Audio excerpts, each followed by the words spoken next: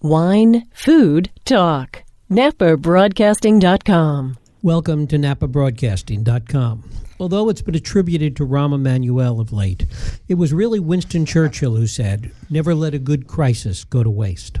Locally, I think it's fair to say that while the Napa Valley is booming, while Yountville has an abundance in its city coffers, while Napa revenue has never been higher, while Calistoga breaks ground on 2 new 5-star hotels, the city of St. Helena faces both a revenue crisis and an existential crisis about its future and its place in the valley. From an economic perspective, the chickens have come home to roost. Years of saying no and ignoring the economic implications have now brought the problem to a flashpoint. And now, even while the mayor, the city council, and the city manager struggle to conjure up realistic potential solutions, there are still some voices echoing from underground, where their heads are buried deep in the sand. St. Helena Mayor Alan Galbraith recently went to bat for the city, answering some of those voices, and it is my pleasure to welcome him here to NapaBroadcasting.com. Mayor Galbraith, thanks so much for coming in. It's a great pleasure to be here this morning. It's great to have you here. Talk a little bit about the sort of deficit itself, the financial problems that the city is facing. I mean, it's really only in the past, I guess, year or so that it's really bubbled to the surface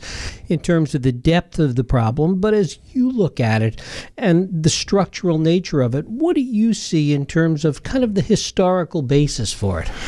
Well, I really don't think it's just surfaced in the last year.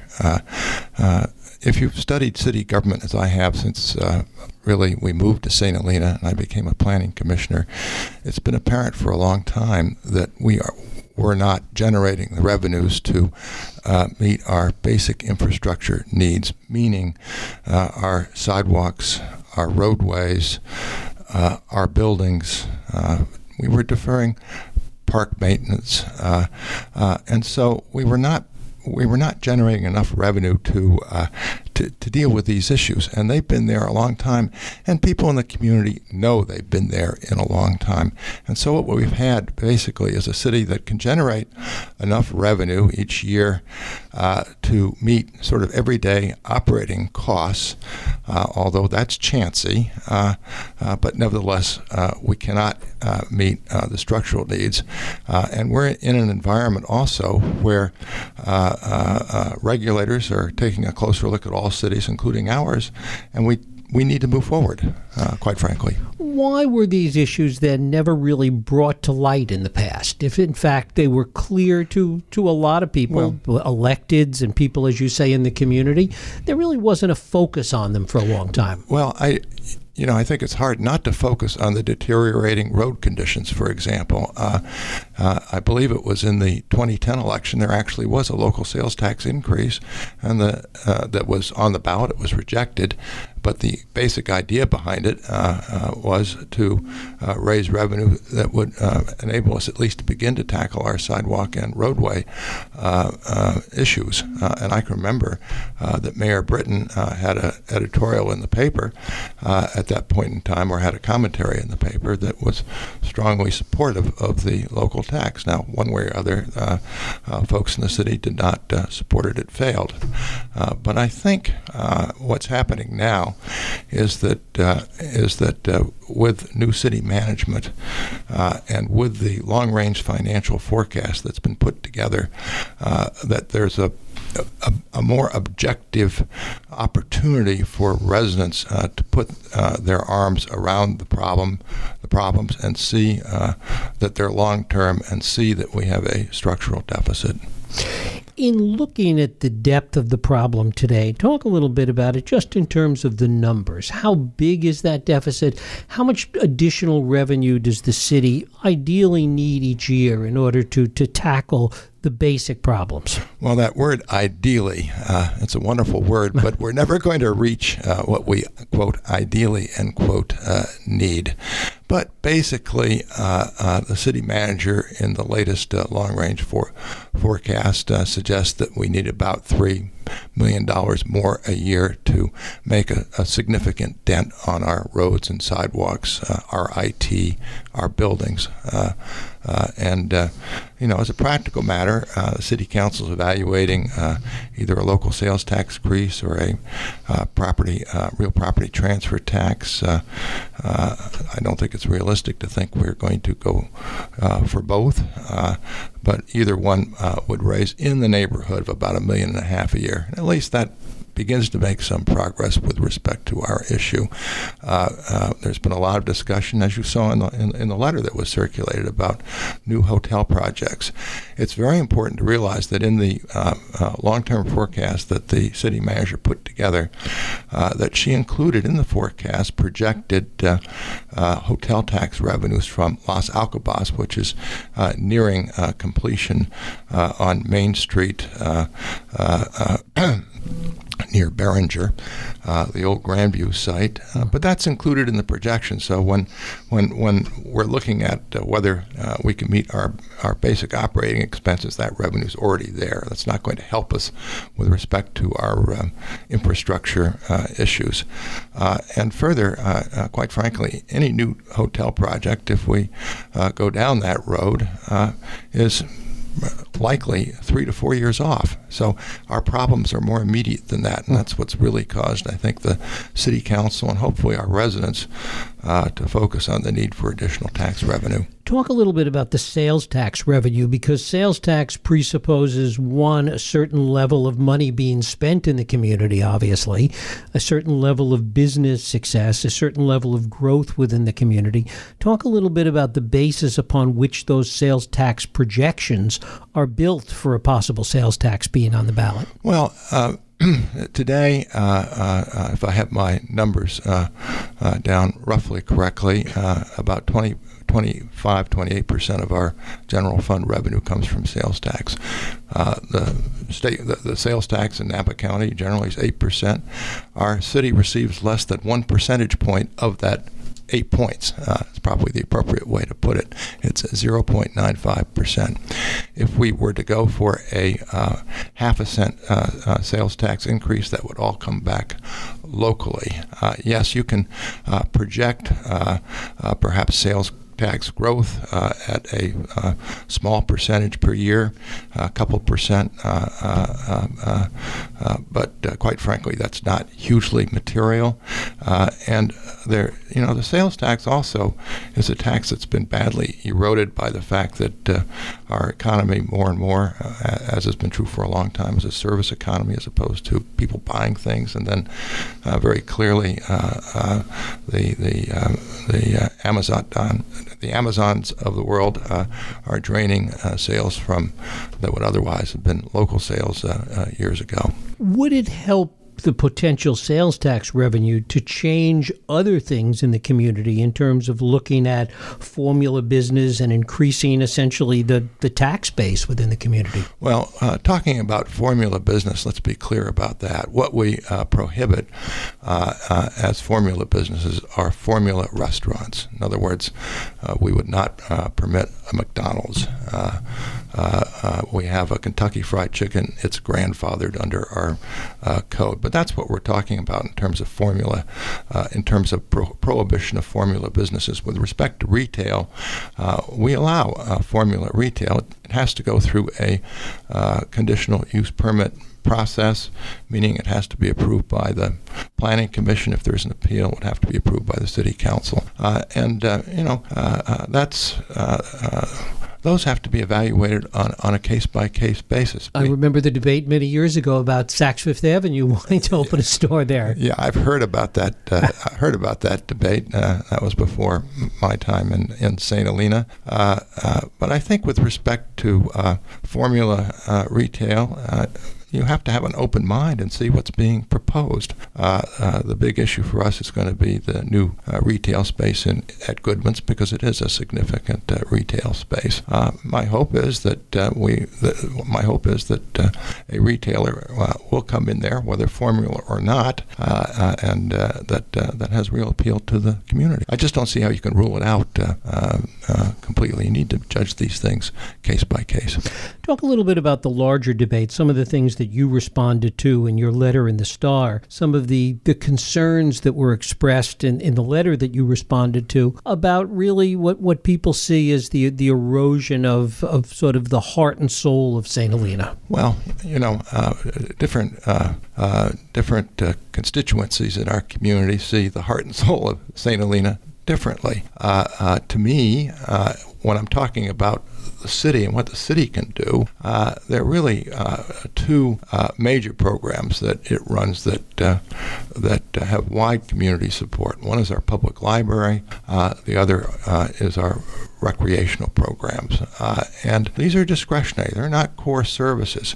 And so to me, when you talk about maintaining the heart and soul of the city and from the perspective of what city government can do, which is obviously in our case very constrained, it's maintaining the level of services at the library with our wonderful recreational programs that we have today. And the bind that we're in is that if our operating funds fall below what we must spend, then we have no real choice but to look at discretionary programs, and that's what I don't want to see happen to us. And so we need more running room here.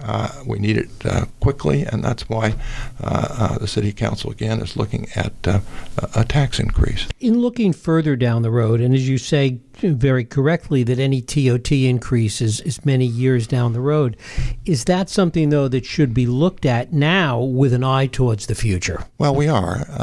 But again, when you say looked at now by we, a city like ours depends upon private enterprise coming in and making a proposal.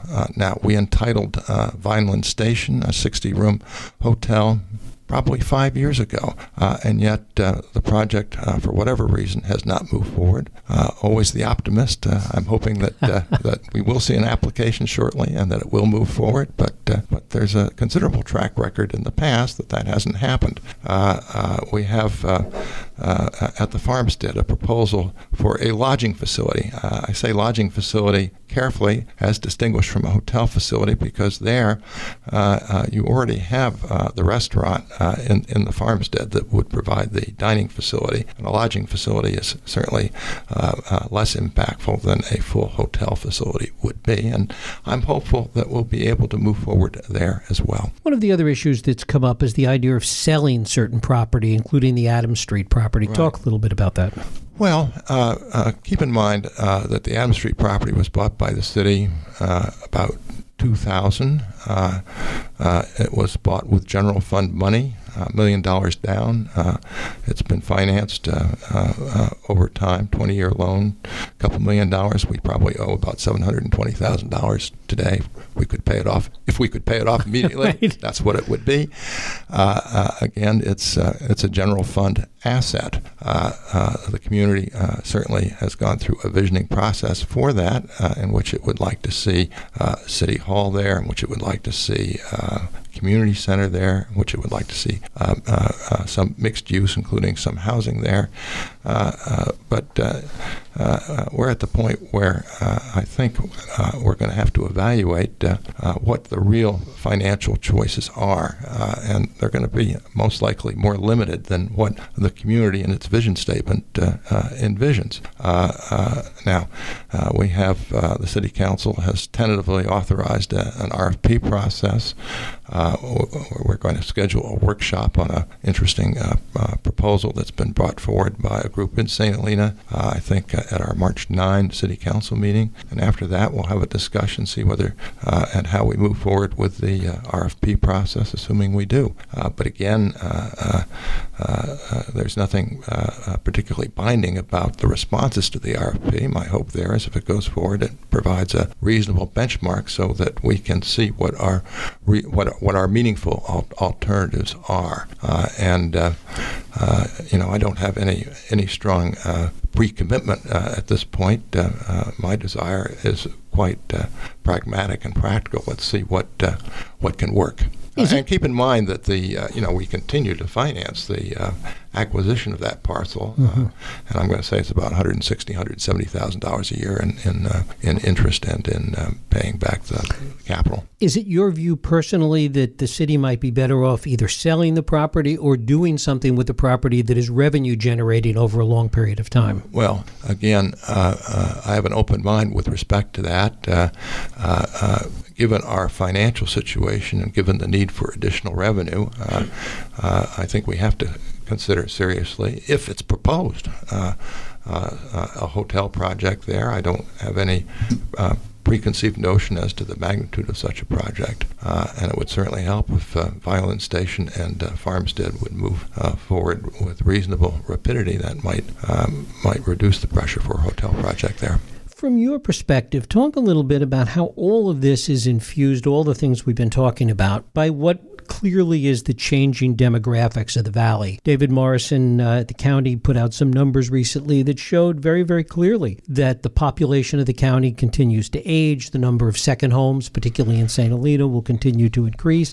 That the demographics are changing dramatically, and that clearly will have an effect on some of these economic issues in St. Helena. Well, absolutely. I believe it's fair to say that St. Helena has the oldest average age of any jurisdiction in the county.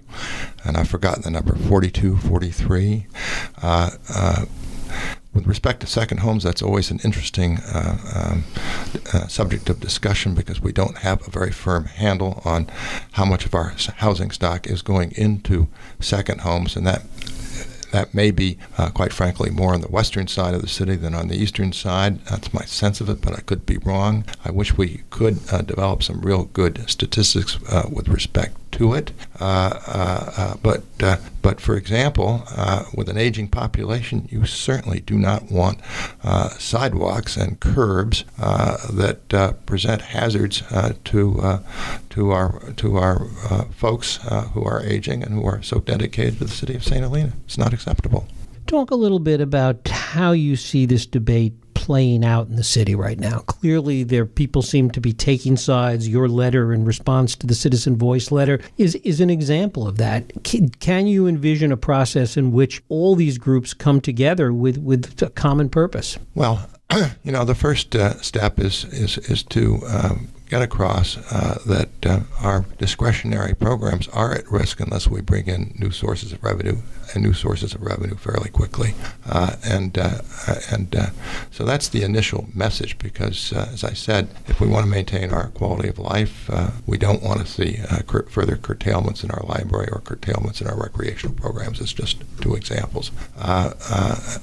And I'm hoping that message is getting out, and therefore that folks will begin to focus realistically on what we need in the form of immediate new revenue and how we can get there. And I've certainly made the point, as I have here, that hotels are not the immediate answer. Los Alcobas is already built into our projections. What about economic development on the part of the city? The city has been working with the chamber. In fact, it was one of the issues that you wrote about in your letter in response to the Citizen Voice letter. And the city has its own efforts, or at least has made some in the past with respect to bringing in economic development. Talk a little bit about that, and how active and how aggressive do you think the city should be? Well, I think that I don't really agree with your premise, quite frankly. The city supports the chamber. It has a contract with the chamber. The chamber, pursuant to that contract, does very specific things, particularly keeping open a visitor center, which is certainly very important to us, and doing some marketing outreach, which is important to maintaining both sales tax and TOT revenues that are already coming in. We don't have on city staff an economic development director. The city manager suggested that should be included in the budget a year ago, but in the context of our budget constraints, the city council decided that we could not support an economic development director, and I don't see that happening to us this year. I should say, too, that the projections that she's put forward in the long-term financial forecast assume essentially no increase in headcount. no increase in headcount. So, the sad reality is that we don't have the revenue that would support an economic development director whose loyalty would be to the city completely. And that's unfortunate, but that's just where we are. Is this something that could be done either with the chamber or members of the council taking on some of that responsibility, or even some members of the city staff, where possible, the city manager wearing an additional hat to do some work in these areas? Not on a full-time basis, but on a partial basis. I think that's unrealistic. The city staff, and we have wonderful new staff, but the city staff is fully engaged with what it is, more than fully engaged with the matters that come before it. With respect to members of the city council, again, we're there to set policy for the city, to exercise oversight over city government. We have to operate within the confines of the Brown Act, and I think it's a mistake for members of the city council to try and take on some form of management role. It's really not consistent with our current form of government. Now, having said that, of course, as mayor, I go to meetings with folks that have thoughts and try and connect them with the right people so they can pursue their thoughts. I'm invited by the chamber occasionally to their meetings. I do all of that, but in terms of asking members of the council to take on that type of management responsibility, I don't think it's appropriate. One of the issues that has come up in discussion, although arguably extremely unrealistic, although it doesn't seem to ever go away, is this subject of annexation. Yes. Can we put that to bed once? Members of the County Board of Supervisors have sat in the very chair you're sitting on and literally laughed at the idea in this very room. Well, let me say this, that I went to a session sponsored by the California League of Cities in San Jose last summer, 2-day session, 2.5-day session. They had a breakout session on annexation. And I asked a simple question of the executive director of the Los Angeles LAFCO, a fellow that had been there maybe 20, 25 years, hugely experienced in the world of LAFCO. LAFCO, EDs, by the way, have their own association. Right. And I asked very specifically, has there ever been a situation in which an annexation has occurred over the objection of a county in the history of LAFCO? He said no. So my concern here mostly is that we not use that as a distraction.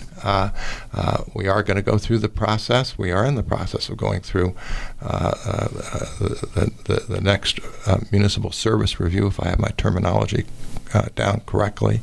There will be an evaluation as to whether our sphere of influence is beyond current city limits. But as a practical matter, I've been very clear that the annexation process cannot and should not be used as a way of distracting the conversation from our immediate revenue needs. And by the way, we just went through a wonderful process with the ad hoc revenue task force. We had younger folks from our community on that task force. It was a real introduction to them in terms of city finance, and some of these were folks that thought they had followed city issues rather closely. I think they were quite stunned by what there was out there to learn and the time and effort it takes to really learn it. But it was a very good process, and I didn't get the sense out of that committee that it thought that the annexation process within a meaningful frame of time would be a fruitful process to count on for new revenue. Given the economic situation now, are things like outsourcing police and dispatch and even some public works something that the city should realistically look at? Well, with respect to the police, I am not convinced that outsourcing the police department would, in fact, save us meaningful money. I am very concerned that outsourcing the police would impact our level of service. Our police department does a terrific job of keeping us safe. It's very important to me that we have 2 officers on duty at all times, including through the night, which is best practices, and with an aging population as well, there are perhaps more demands placed on the police department that are real service to members of the community than might otherwise be the case. But I really don't see it as a potentially great money saver to go to the sheriff's department at this point. I see no real opportunity in terms of combining forces with Calistoga. I don't think they want to do it. With respect to public works, that's a great question. I think it's an issue that needs to be explored. But again, what also you learn, and on both the water side and the wastewater side, each of these cities has quite a different system, and it takes some lengthy time to get up to speed into how to operate the systems. I mean, we seem to have a unique wastewater treatment process, for example, a unique process perhaps in the entire state. That's and with respect to water, our water situation is quite different from Yountville or Calistoga or the city of Napa. I mean, we're the one jurisdiction in Napa County that does not rely at all on state water. We do have a contract with Napa, but it's a take-or-pay contract, right, and they must supply it. How they get the water, we're indifferent to, but they must make it available to us. So, it's and again, it's not like I see any overstaffing with respect to our water or wastewater enterprises. To the contrary, they're run on a shoestring. Talk a little bit about what the next step is for St. Helena at this point with respect to these possible 2 tax measures.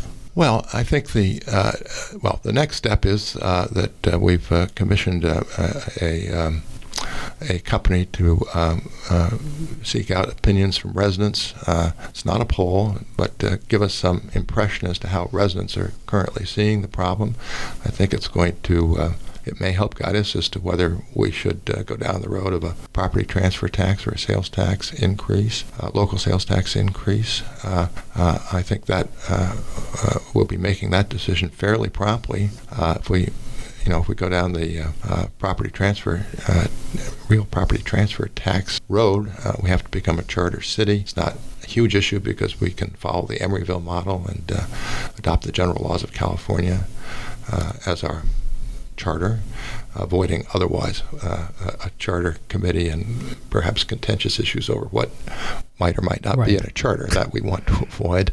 But we're going to have to make that choice, and then those that love the city are going to have to get out and go and educate the community. I certainly have done my best to frame the issues in many pieces that have appeared in the Star, maybe too many, but we'll continue to work down that road and work up brochures and that type of thing. And we're talking in terms of a city of 6,000. It's not. It's people don't necessarily want to bury their heads in municipal government, municipal finance. They've got so much else going on in their lives. But I'm hopeful that we'll get a respectful audience out of our wonderful. Do you have a personal preference in terms of what you would like to see, whether it's the transfer tax, sales tax, or anything else for that matter? Well, that's a great question. At the end of the day, my decision is it's going to be a very practical one. Which one is more likely to pass? In terms of personal preference, in the past I've said I think I would prefer a real property transfer tax. To me, there are really a couple of reasons why. One is that the basic premise behind Proposition 13 was to keep people in their homes.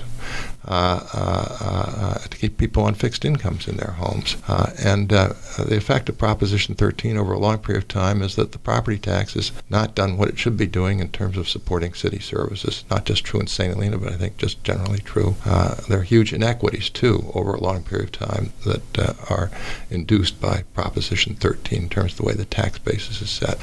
So it seems to me not unfair that when a person sells the home after a long period of time, that a 1% transfer tax is appropriate. The other concern I have about a sales tax is that, and I've articulated this, is that it would put St. Helena with a slightly higher overall sales tax rate than other jurisdictions in Napa County. 8.5% is against 8%, and maybe that's not terribly consequential.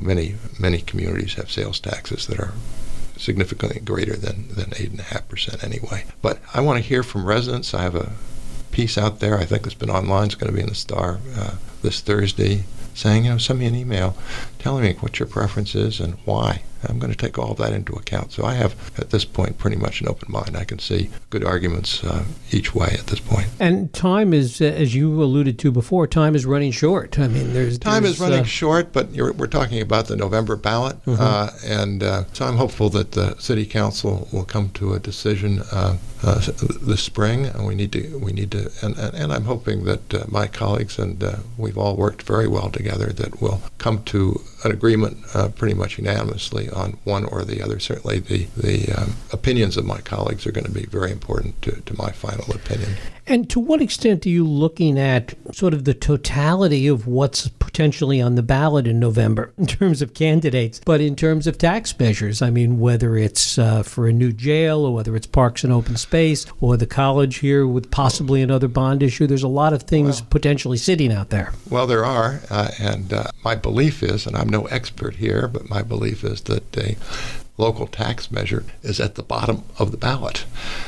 Further belief is that the way the votes are counted would be those that are for, those that are against. So you have to actually vote with respect to that measure for in order to get a tally of the yays and the nays.